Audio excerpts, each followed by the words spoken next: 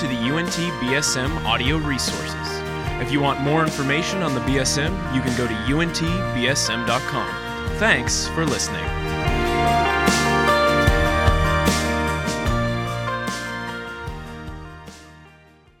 How are you guys? Happy Friday. Are you excited? Weekend. So great. Okay, I'm excited too. It's such a gift for me to be here. I actually got my undergraduate at Texas A&M, whatever, who cares? But I got my master's here, and yay, in counseling, God called me away from teaching, I was a teacher in Plano ISD for 5 years, and then God put the burden on my heart to become a school counselor. And so I was driving through I haven't been here in a while. I'm driving through, I don't recognize any of the buildings. This building is incredible, that you've got, the Union Center, all these things that just did not look like this when I was here.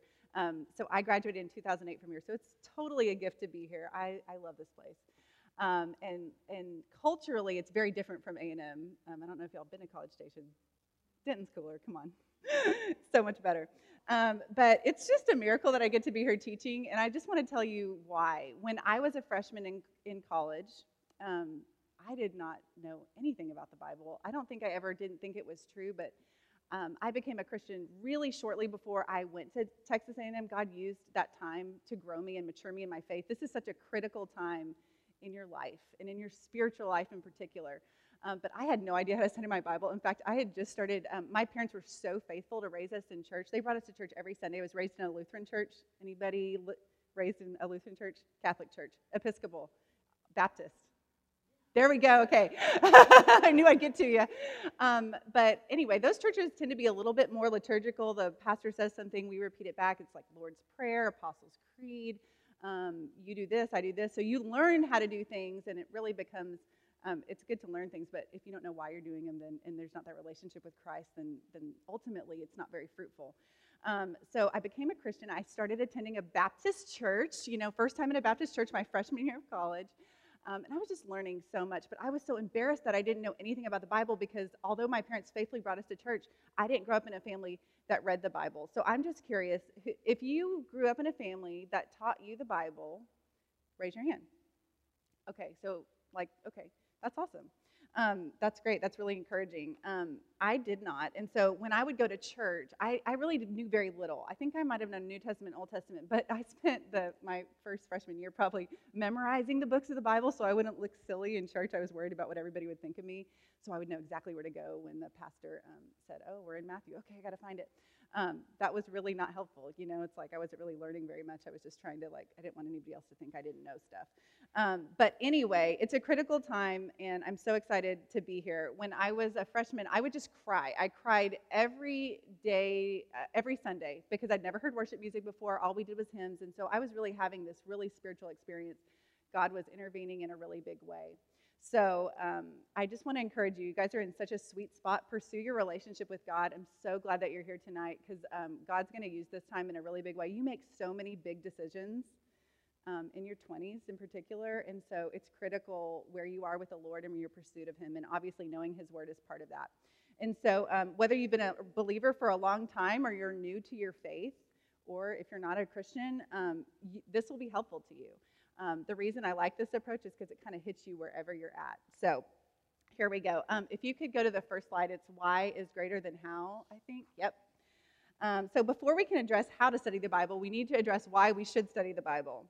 So why questions are always more important than the how questions. I don't think all of these, if you want to take notes, I don't think those are actually in there. I just put a few other things. But why questions are always more important than how questions. And here's why. Because why questions answer the motivation for something, not just the nuts and bolts. If we don't know why we're doing something, it'll be really easy to stop. So the motivation needs to be there. The pure and right motivation needs to be there in the first place. So for example, we're studying the book of Genesis. I think, are any of you in the Old Testament class that's being taught here? Okay, cool. So we're studying the book of Genesis, and when people come to the book of Genesis, they always have one question: how did God do it? That's mostly, even, Genesis, just particularly Genesis 1 is one of the most famous pieces of literature in the world. A lot of people know it, whether they have belief in Christ or not. But their question is, how did God do it? How did He create everything? And it's a really unfortunate question, because a better question is, why did He do it? If we know why He did it, then we can have a better framework on why it's important that we treat creation in a particular way, and those sorts of things.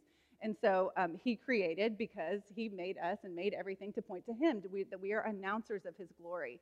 And so that why question is way more important of how did God do it. In fact, he doesn't even speak to the how. He said that he spoke it was by his will. We can look in other places in Scripture. But he's not addressing how. He's addressing the why to which he did it. So why questions are more important than how. So I gave you an example of that from the book of Genesis. But I also want to give you an example just from my own life. So when I turned 30, my husband surprised me with this incredible birthday present. So that was 7 years ago. He told me about 2 days before that we were going to go to London and see Coldplay, which is my favorite band. Sorry. I don't know if did anybody go to Coldplay? Like, oh my gosh. Okay, I got to tell you this really quick. Okay, humble brag really quick. I went to see Coldplay. When were they here? Last weekend? Last Saturday? 2 weekends ago. And we got these awesome seats. And my husband, this is who he is. He's an introvert. He hates crowds. He's like, I love Coldplay, but I hate crowds more than so I'm not coming with you. And so I'm like, okay. So I went with one of my friends. And we have these incredible seats, and at one point the band like comes past us, like we're on the floor, and they walk past us, and I'm like, touch Chris Martin, and I text my husband, I'm like, I just touched Chris Martin. He's like, I'm going to bed. This is crazy, and so it was just funny. But anyway, so he surprises me for my 30th birthday 2 days before. He's like, hey, we're going to London, and I'm like, oh my gosh, London, best place. It's one of my favorite cities, and we're going to see Coldplay. And I'm like, oh my gosh, stop it. This is crazy. So we go to London. So not only did I have that surprise for me, but when I got there, and this is my sister over here, Diana, she lives in Morocco, actually. She's in town for a few weeks. But she had just had her third baby that I hadn't met. And so we get to the hotel where we're staying. I'm just so excited about Coldplay, excited to be in another country, excited to be just me and my husband. We had one daughter at the time. And when we go into the hotel room, my sister's waiting there with her newborn baby. And I'm just crying. It's emotional. It's such a big surprise. So it was surprise after surprise after surprise. It was amazing. Concert, phenomenal. Jay-Z opened for him. Come on, guys. Come on. That's cool. So, and then we saw Jay-Z at the airport. It was crazy. So I had this incredible experience. And so what I wanted to know, like whenever I saw my sister, I'm like, how did you do it?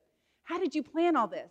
How did you think to plan in advance, and how did they do it? And it was all these how questions. But the bigger question, and the more important question, was, why did you do this? He did it because he loved me. I've never felt like that was extreme. But that was a more important question to be answered, the why. Why? Because he loved me, and he wanted me to feel celebrated and special, and it was incredible.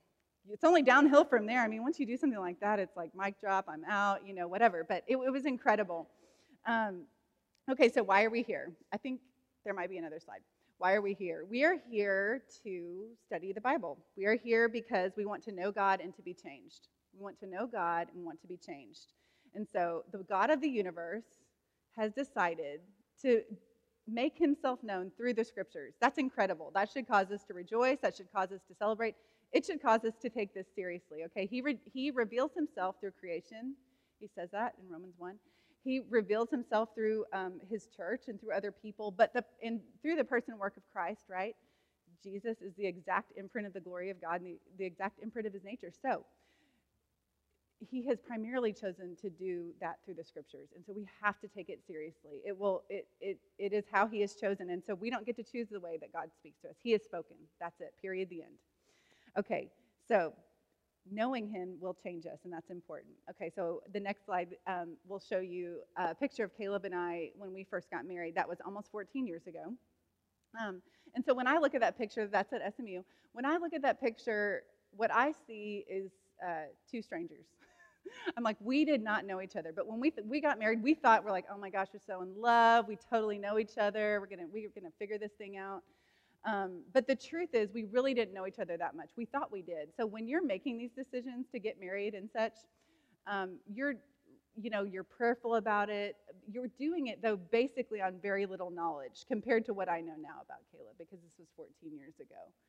And it's similar when we come to our relationship with God. When I got saved, when God entered in my life, I knew that he was the God of the universe, and I knew that Jesus paid a price for my sin, and I needed him.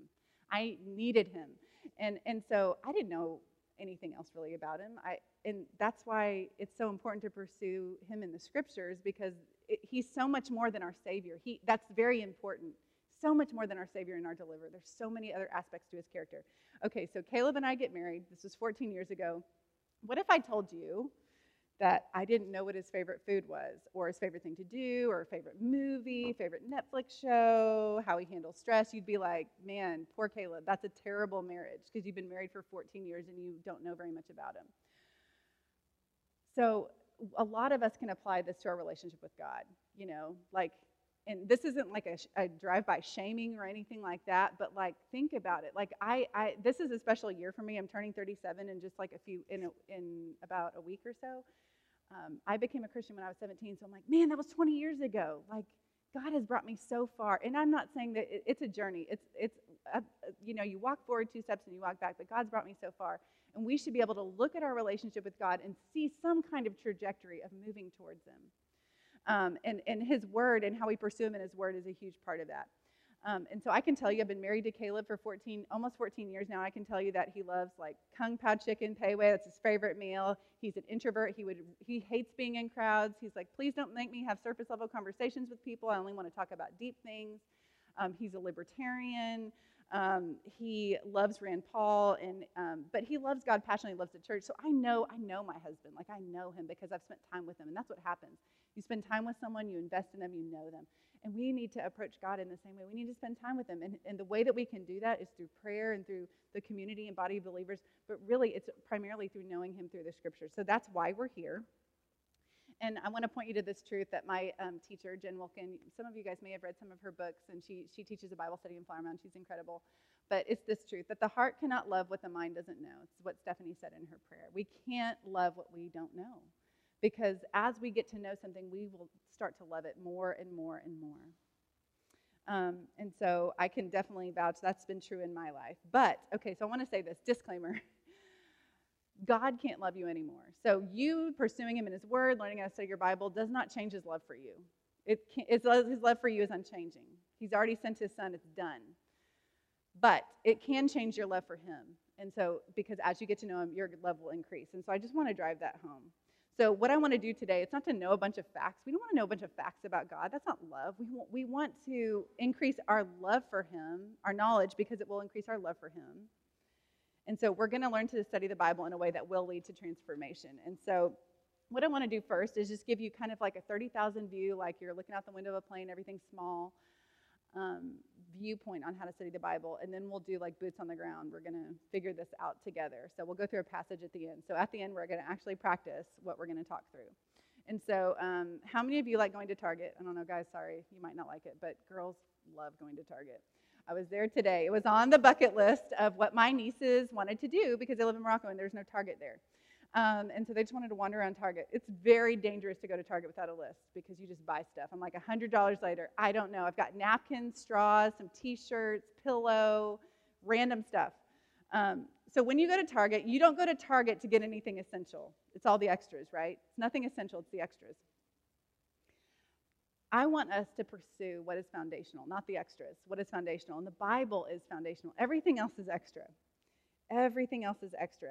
I just want to point that truth to us. So if you go to the next slide, I want us to know what's essential is greater than that which is non-essential. And so, disciple, it means discipline. It means learner, okay? We're learners. We have to be learners of the Word. Our goal is to build Bible literacy. That's just like a cumulative building knowledge of the Scriptures. That's our goal when we study the Bible, is to build this understanding of Scripture. Who likes discipline? Do we like that? No. My kids don't like it. They don't like spankings. I don't like them. I don't like getting in trouble. I want to do everything the right way. You know, we don't like to, we just want the fruit of it, right? We want the fruit of labor without any of the labor. We live in that kind of society. So like we want to get in shape without working out. We want to like write in that pretty calligraphy without like having to practice that. We want to play an instrument instantly. We want to be good at a lot of different things without doing the work. Well, it's just not going to happen. That's the reality of the way that God set things up. Hebrews 12:11 points to this truth. It says, for the moment, all discipline seems painful rather than pleasant, but later it yields to the peaceful fruit of righteousness to those who have been trained by it. And so discipline's not fun. Like, there's not every day that I pick up my Bible and I'm like, this is so fun. But you keep going, you trust the process, knowing that God's going to bring fruit from it, okay? So I don't know what you guys, I mostly read my news, like, or whatever I read on like a device or phone. I do have some books and stuff, but would you agree with me that you read a magazine differently than you'd read a book?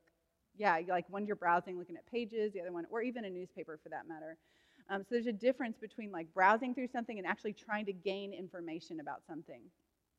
There's a difference between even reading a book and studying a book, right? So reading, you're trying to gain information. Studying is this detailed investigation, like you are going after it.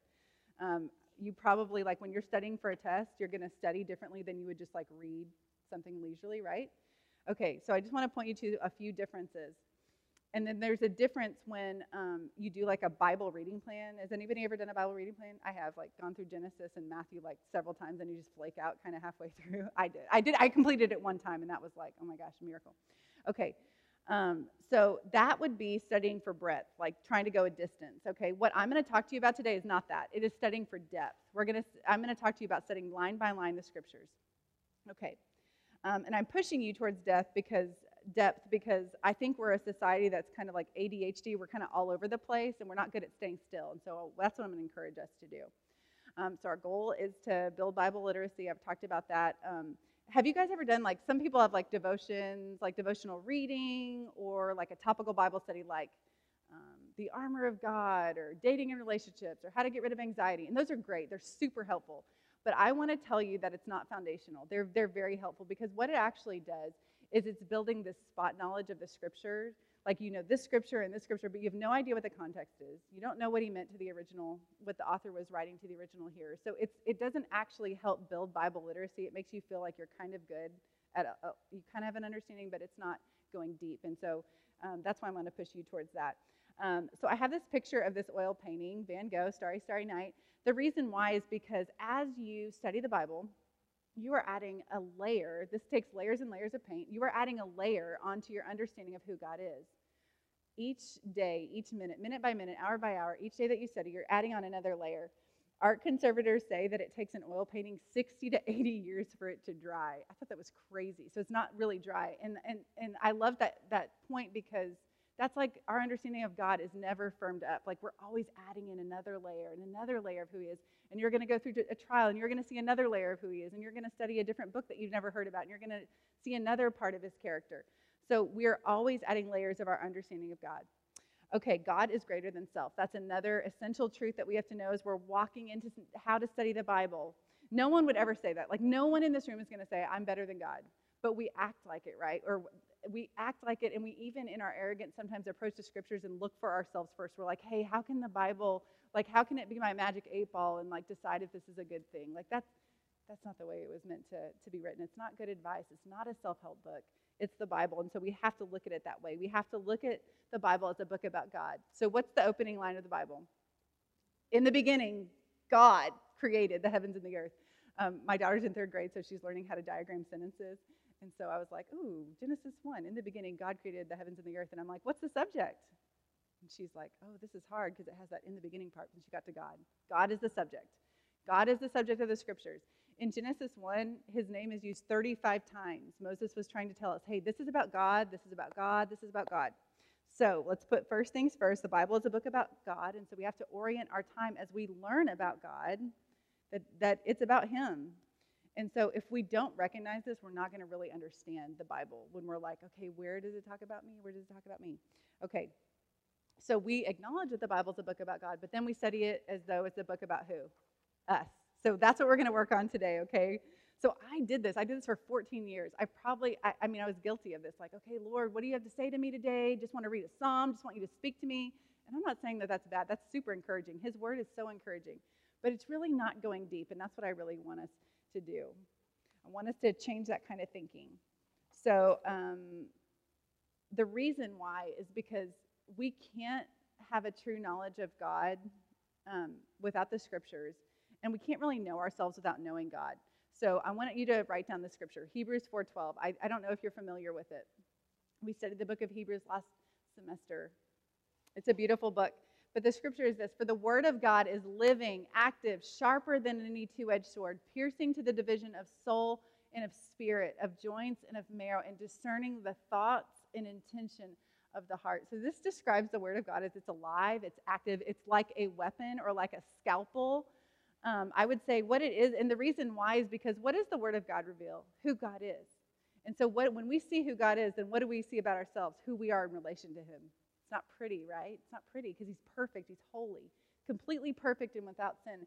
And so we see a true diagnosis of who we are when we come to his Word. So that's how we are to relate to the Word of God. It diagnoses us.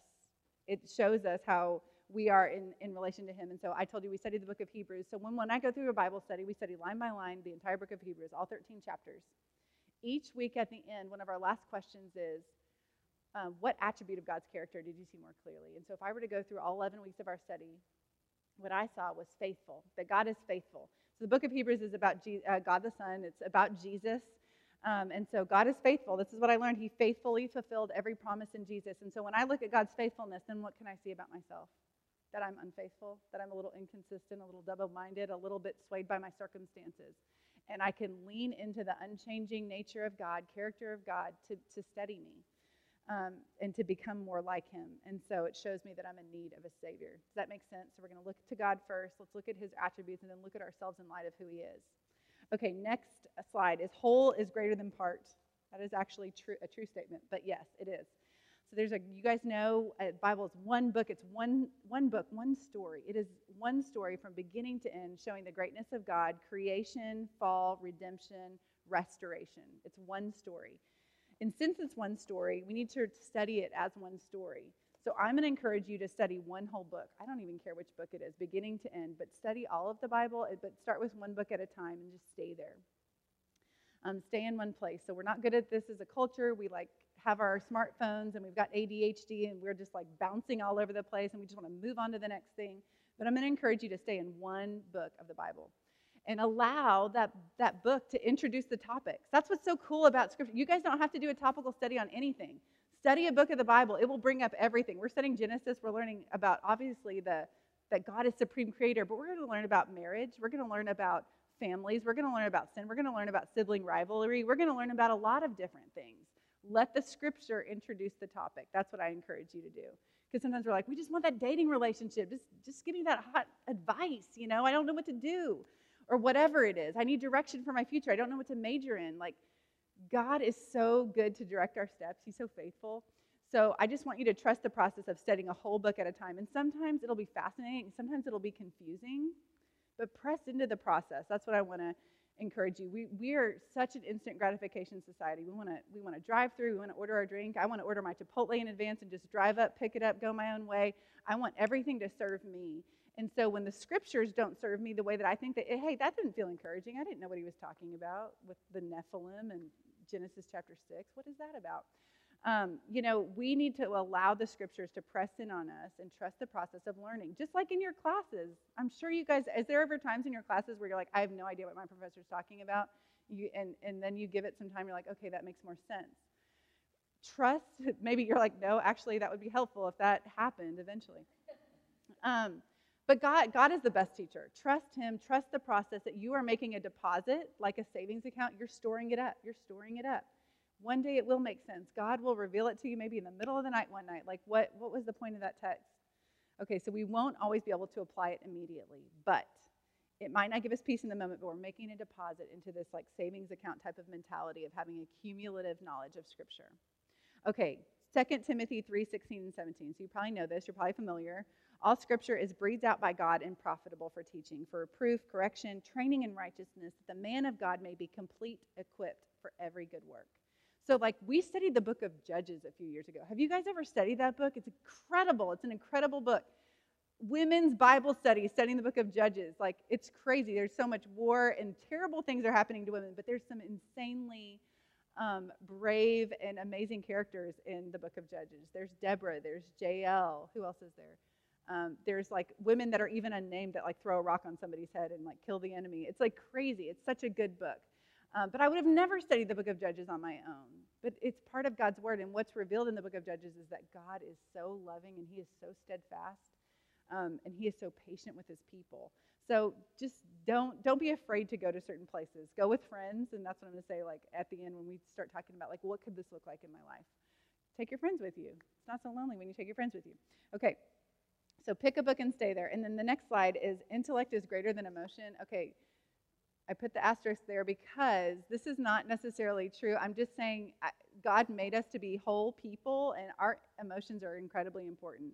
But I think sometimes when we study the Bible, we want to feel something, and so we want to lean into that feeling, and we really need to engage our mind, because it's actually our mind, our intellect, that should inform our emotions so that we can think rightly about God. Because I was in a funk two weeks ago, and I was just like, hey, babe, Caleb, I'm in a funk. I don't know why. Can't explain it, but just know that I'm there, and I can't get myself out of it.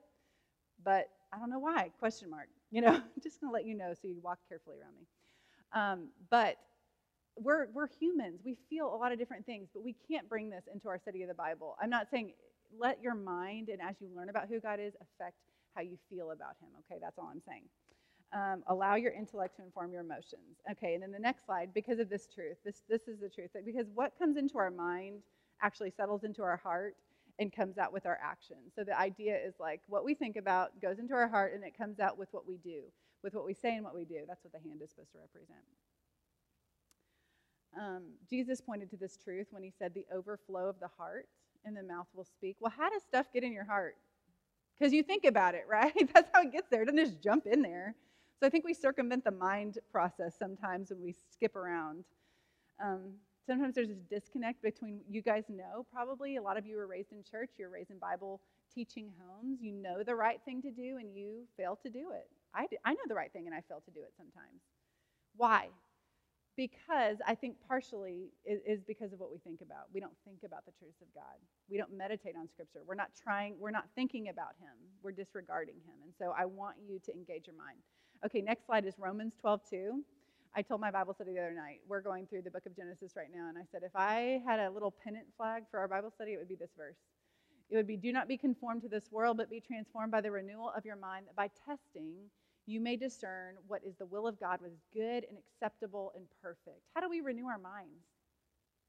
By focusing on the Word of God. That's how we do it, by engaging our minds and focusing on the Word of God. Okay, next scripture, Matthew 22:37. This is a command from God. You shall love the Lord your God with all your heart and with all your soul and with all your mind. With all your mind.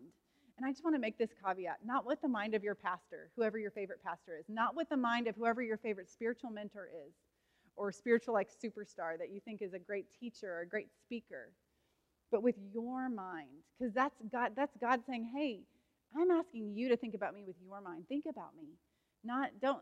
God uses teachers. Teachers are great.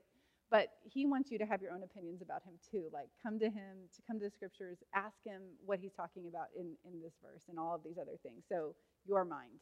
Okay, next one. Colossians 3:1-2.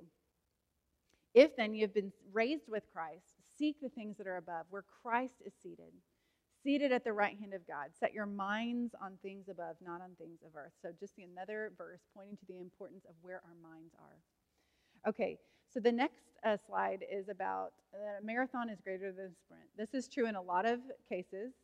A marathon is a greater distance. It takes a longer time to run. But in particularly the spiritual nature of our walk with God, it is a marathon and not a sprint. It is described that way. So did you guys watch the Olympics? It was awesome. I went into a low-grade depression after they were over because every night we were like, okay, what's on tonight? Is it gymnastics? Is it the swimming? Is it the sprinting? Who do we all remember? It's like Michael Phelps, Usain Bolt, Simone Biles, like all the people that were really dynamic. Who does nobody probably care about is like the distance runners, you know? And they ran 26.2 miles. It's crazy. I had to Google who they were. I was like, who are these people? I can't even say their names, but I'm going to try because they won the Olympics for running 26.2 miles. Eliud Kipchoge from Kenya and Jemima Sumgong from Kenya. And there was 2 Americans that medaled in the marathon as well. So what I'm saying is it's like marathons are like, you're like, cool, I ran a marathon. They're going to like put it on a bumper sticker in the back of their car. But like what we really want to see and what engages us is actually like the cool stuff, like the flips and the swimming at incredible rates of speed and winning like 22 medals and all that crazy stuff. But in Scripture, God describes our walk as a marathon. And that's in Hebrews chapter 12. Your Christian life is one of marathon. It's a marathon. It's not a race of speed. It's one of stamina. So if you could take that away tonight, and take that through college, hey, it's not about just getting, it's about this long race that's not over till we're face to face with our Maker, okay? It's not about just college. It's not about just getting married. It's not about getting to the next thing. This walk with God is until you meet him, and then it's forever past that. Okay, so Hebrews 12 says this.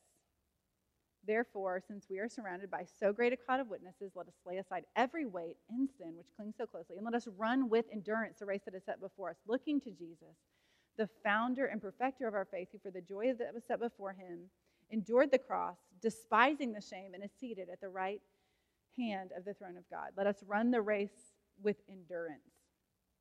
I don't know if you guys like to run for distance, if you like to run at all. It's not, I mean, we went jogging this morning. I'm like, it's so hot out here. Can we just stop? We just stop. It's tiring. So running is hard. Endurance requires, it's pain over time. That's what it means. It's something that's going to be painful over time. But we got to trust that we're going to get to that finish line because God promises that he doesn't let any of his children go. We will get to the finish line. We just need to keep pursuing him, and he has us.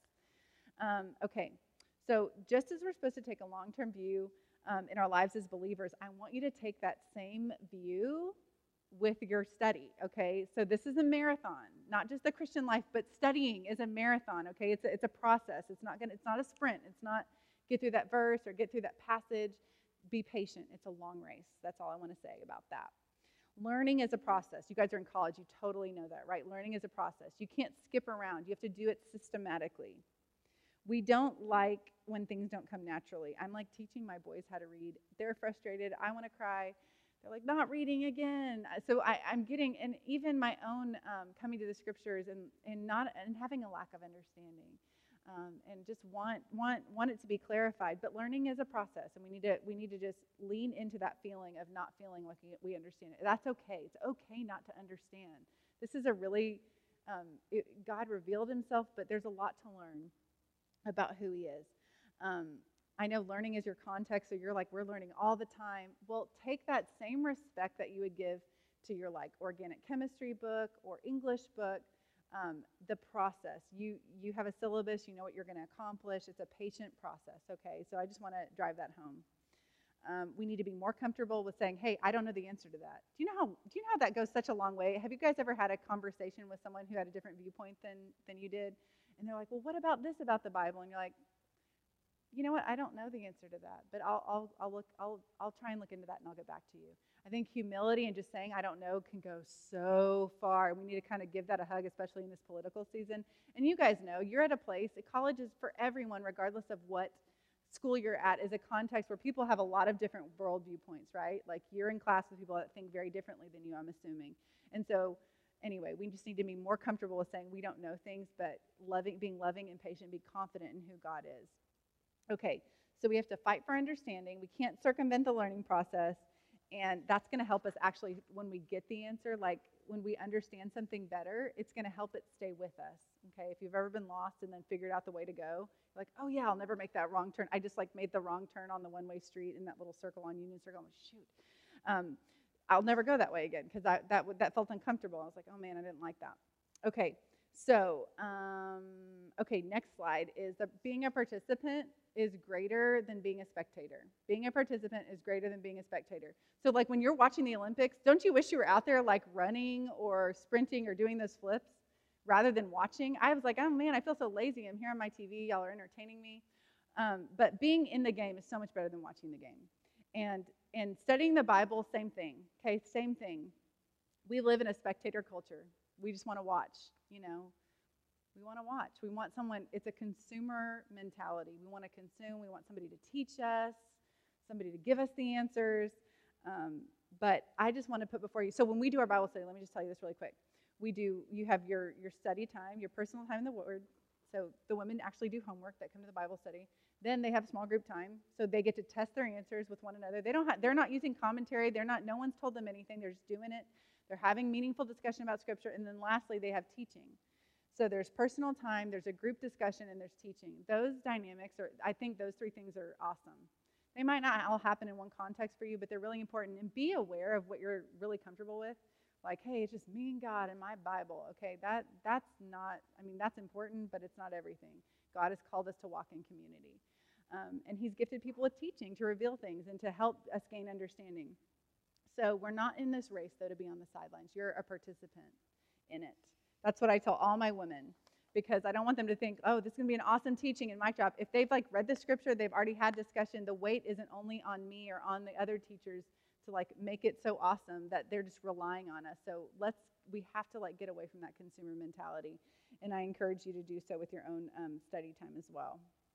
Okay, so here we go, nuts and bolts.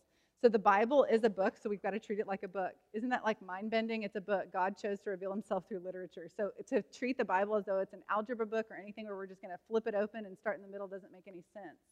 We need to pick a book and study it. And so this is actually in your handout. Archaeological questions. So this is how you should start. Let's say you're going to study the book of Colossians. You want to ask some archaeological questions. Who wrote the book? When was it written? Who was it written? To whom was it written? What style was it written? And when I say what style, it means genres. This is English, high school English. Is it a historical narrative? Is it prophecy? Is it poetry? Is it an epistle? What is it? And then what are the themes of the book? So ask those questions before you get started, because I think so often I've heard, and you guys have probably heard the same thing. You've heard somebody say, oh my gosh, that verse just means this to me. Nothing drives me crazier than that. I just take that verse to mean this to me, because it can't mean something deeply to us unless we understand what Paul was probably talking to his audience, the church, when he wrote it to them first. So knowing what they were going through, knowing what Paul was trying to express to them, helping, when I understand that, I can take that with me and then have a deeper understanding of what he was trying to say, and then ask myself, how should that change me? Okay, so we're going to did you guys take your SATs recently? Do they still do those? I'm so out of it, y'all. Okay, so when you take your SAT, comprehension, right? You read a passage and then you just answer questions about it. They simply want to know, did you understand what it said? Did you, at a base level, understand what it said? Not what it meant, but what it said. So when we're going to actually go through this passage, Colossians 1, 15 through 23. And so when you read through it, I want you to be like, hey, did I understand what it said? What did it mean? If there are words I don't understand, look them up in the dictionary. What a concept. So great. Okay, so read for comprehension first. Then I want you to add another layer on your understanding. I want you to read for interpretation. That just means, what did it mean? So what did it say first? One more thing on that. False teachers rely on the fact that you don't even know what the Bible says, period. So you'll hear a lot of false teaching, but you're like, oh, I don't think that sounds right. But since we don't know what the Bible says on a base level, not what does it mean, but what does it just say, we get kind of lost in some things. So know what the Bible says, that's comprehension. And then what does it mean? Interpretation. So we take a stab. What do we think this means? Okay. And then application. That's the last thing. So the biggest error that people make when they read Scripture is they read it and immediately want to apply it to their lives. I read this, now I'm going to apply it to my life. Well, no, we want to go through, what does it say? What does it mean? And then lastly, how does it change me? That's application. So as you go through application, I'm not sure, I think I put this in there. What did I see about God? How do I see myself in relation to God? And how should that change me? And so what I encourage you to do, and then lastly, what aspect of God's character did I see in the text? So we're going to go through that in just a second. But when you study and read on your own, let's say you're like, hey, I'm going to study the book of Colossians on my own. Do one chapter at a time, something like that. Read it for comprehension, interpretation, application. You're going to look for repeated phrases, things that might have stood out to you. Hey, he's saying Christ a lot. That probably means something. Oh, I see creation a lot. That probably means something. What I'm going to ask you to do is, study Bibles are awesome. I would ask you to read the text without a study Bible. I would tell you just get a double-spaced copy of the notes, or people are like, oh, that's so old school, I don't want to do that. Read it on whatever device you do, but have a way to mark on it, even if it's, I don't know, like an iPad Pro. I don't even know what does that. Sorry, I'm out of it. I'm just old school. I'm like, where's the paper and the markers? But the point is, we have to get our hands on the text first. We have to get our hands on the text first. So I want you to do that. But don't use commentary. So study notes are did you know that? Like a study Bible, that's somebody's opinion at the bottom. Where all that commentary is, that's somebody else's thoughts. I want you to think about it with your own mind first, as we talked about. And then after you've gone through this process, then go back and get some clarification. And I'm sure Stephanie could point you towards some commentary that are great if you want to do that. So that's the way I would study. So forget about all this talking. Let's actually practice it. I'm going to give you, I don't know, 5 minutes. I want you to look at that scripture. You have it on your hands. Mark it up. I want you to ask yourself, what is it saying? What does it mean? What is it saying about God, his character? Are there any things that he's saying a lot, any repeated phrases, any cross references, any scriptures like, oh, he's saying that? That made me think about this, and another scripture to the side. So mark it up, and then we're going to go through it together, and I'll give you an example of what I'm talking about.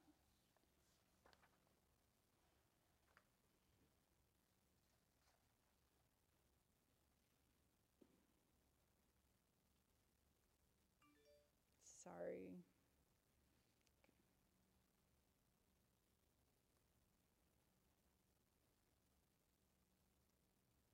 I should play the Jeopardy music.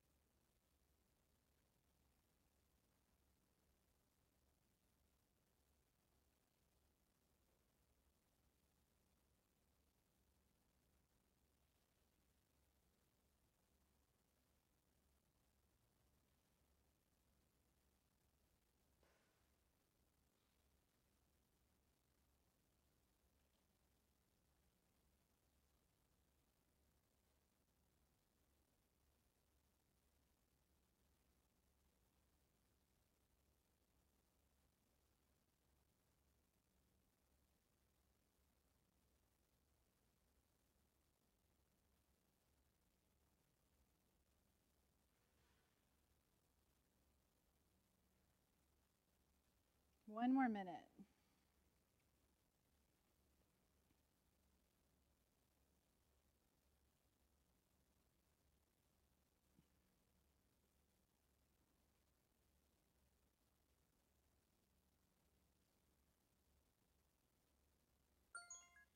Sorry.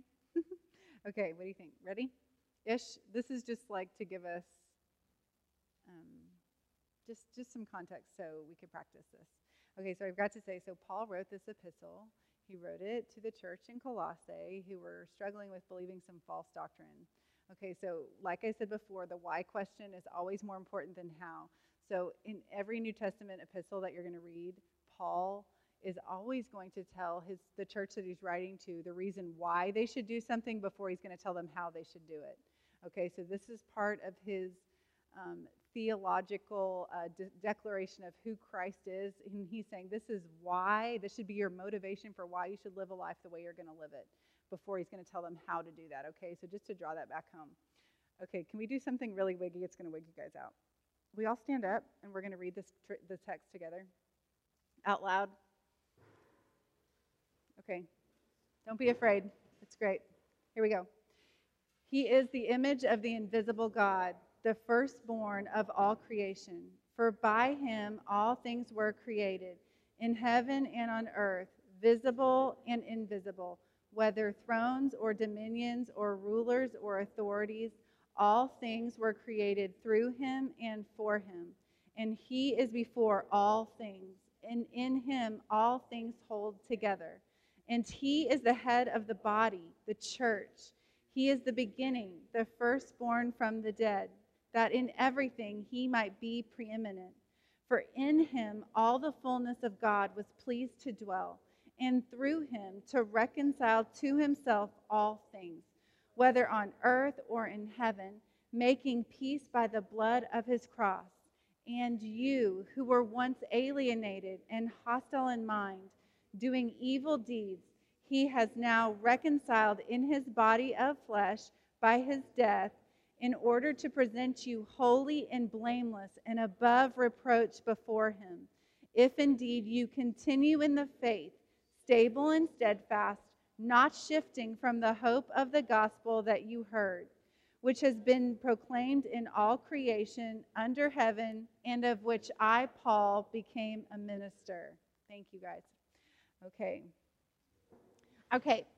So one of the first things that hopefully you did was saw some things. Paul was repeating some words here. And the first thing I did, if you go to the next slide, is circle the word he, him. This text is about Jesus. He is the subject. Over and over and over, he is the subject of this text.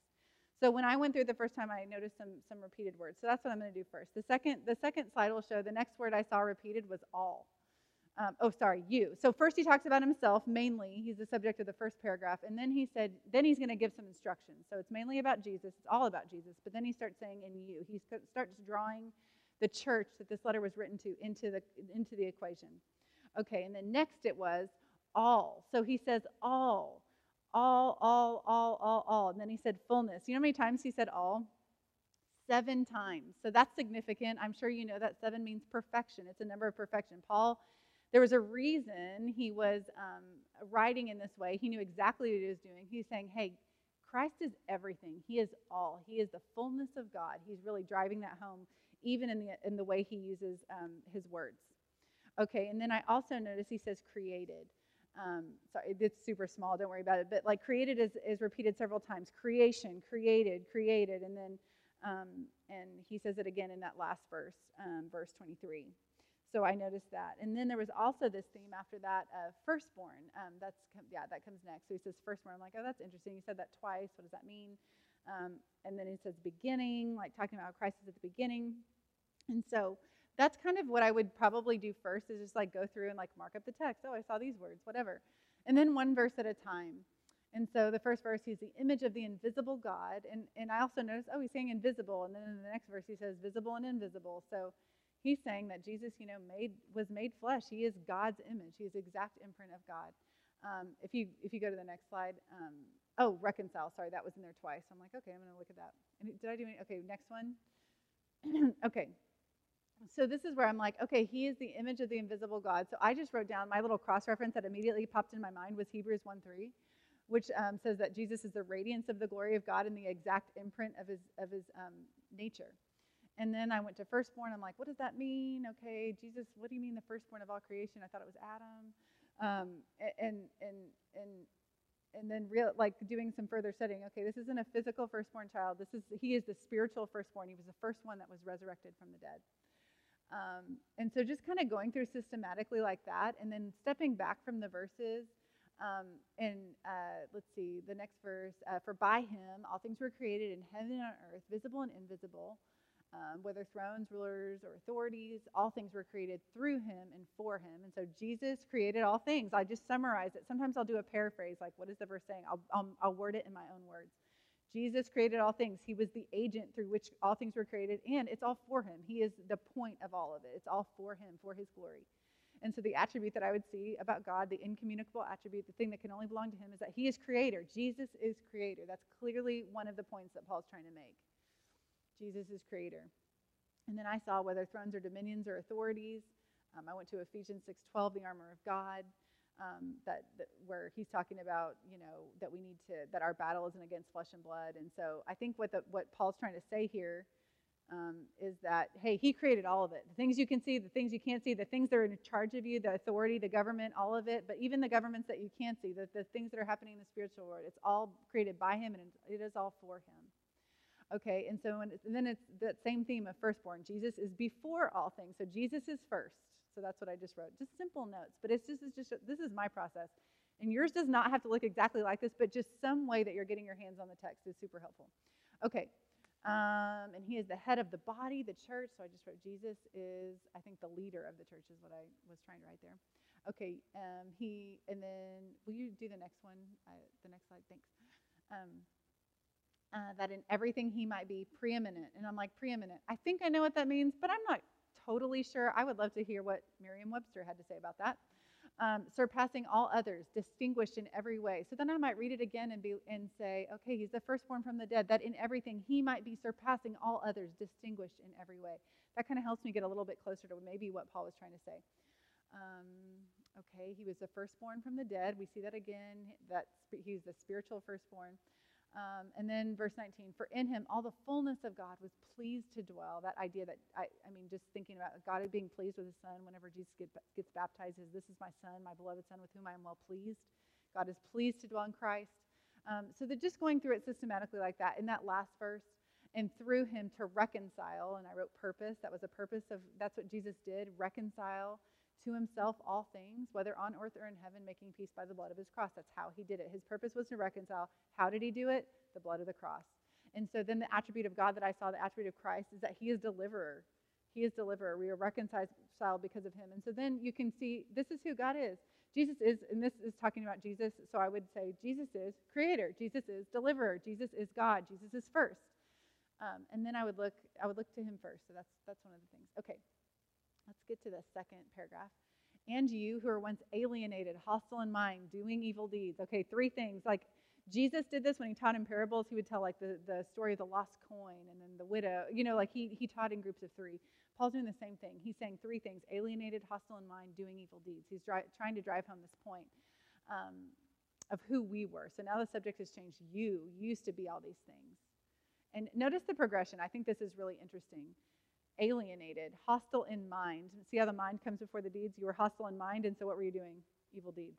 See how the mind comes into that? Okay, moving on.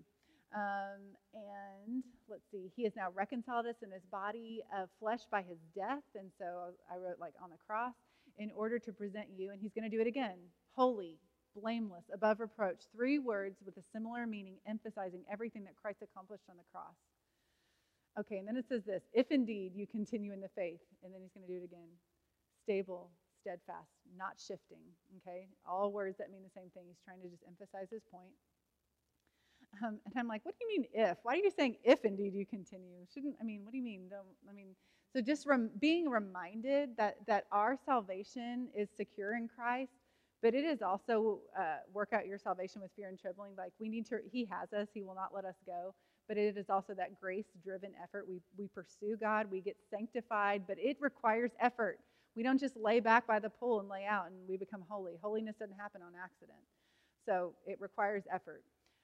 Okay, so stable, steadfast, not shifting from the hope that you earned, which has been proclaimed in all of creation under heaven, of which I, Paul, became a minister.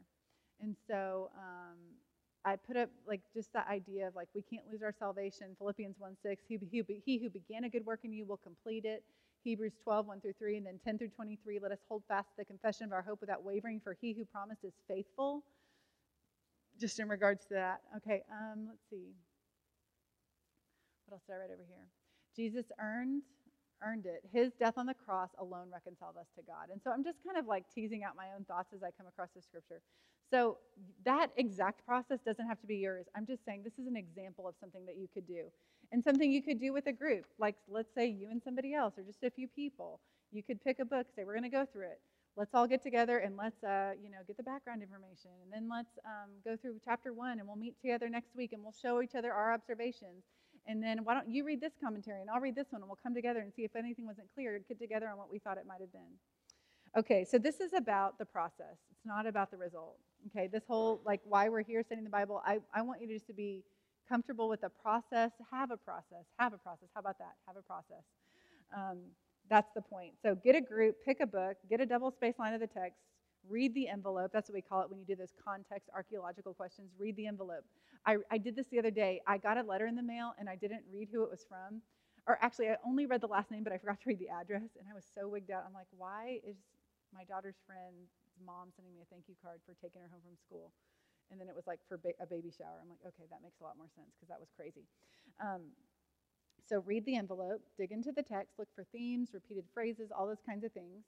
And okay, so the last point I want to make, and I think this is the last slide, is this is not for us. So knowing God, I saw your mission statement for BSM. It's knowing God, why? To make him known, right?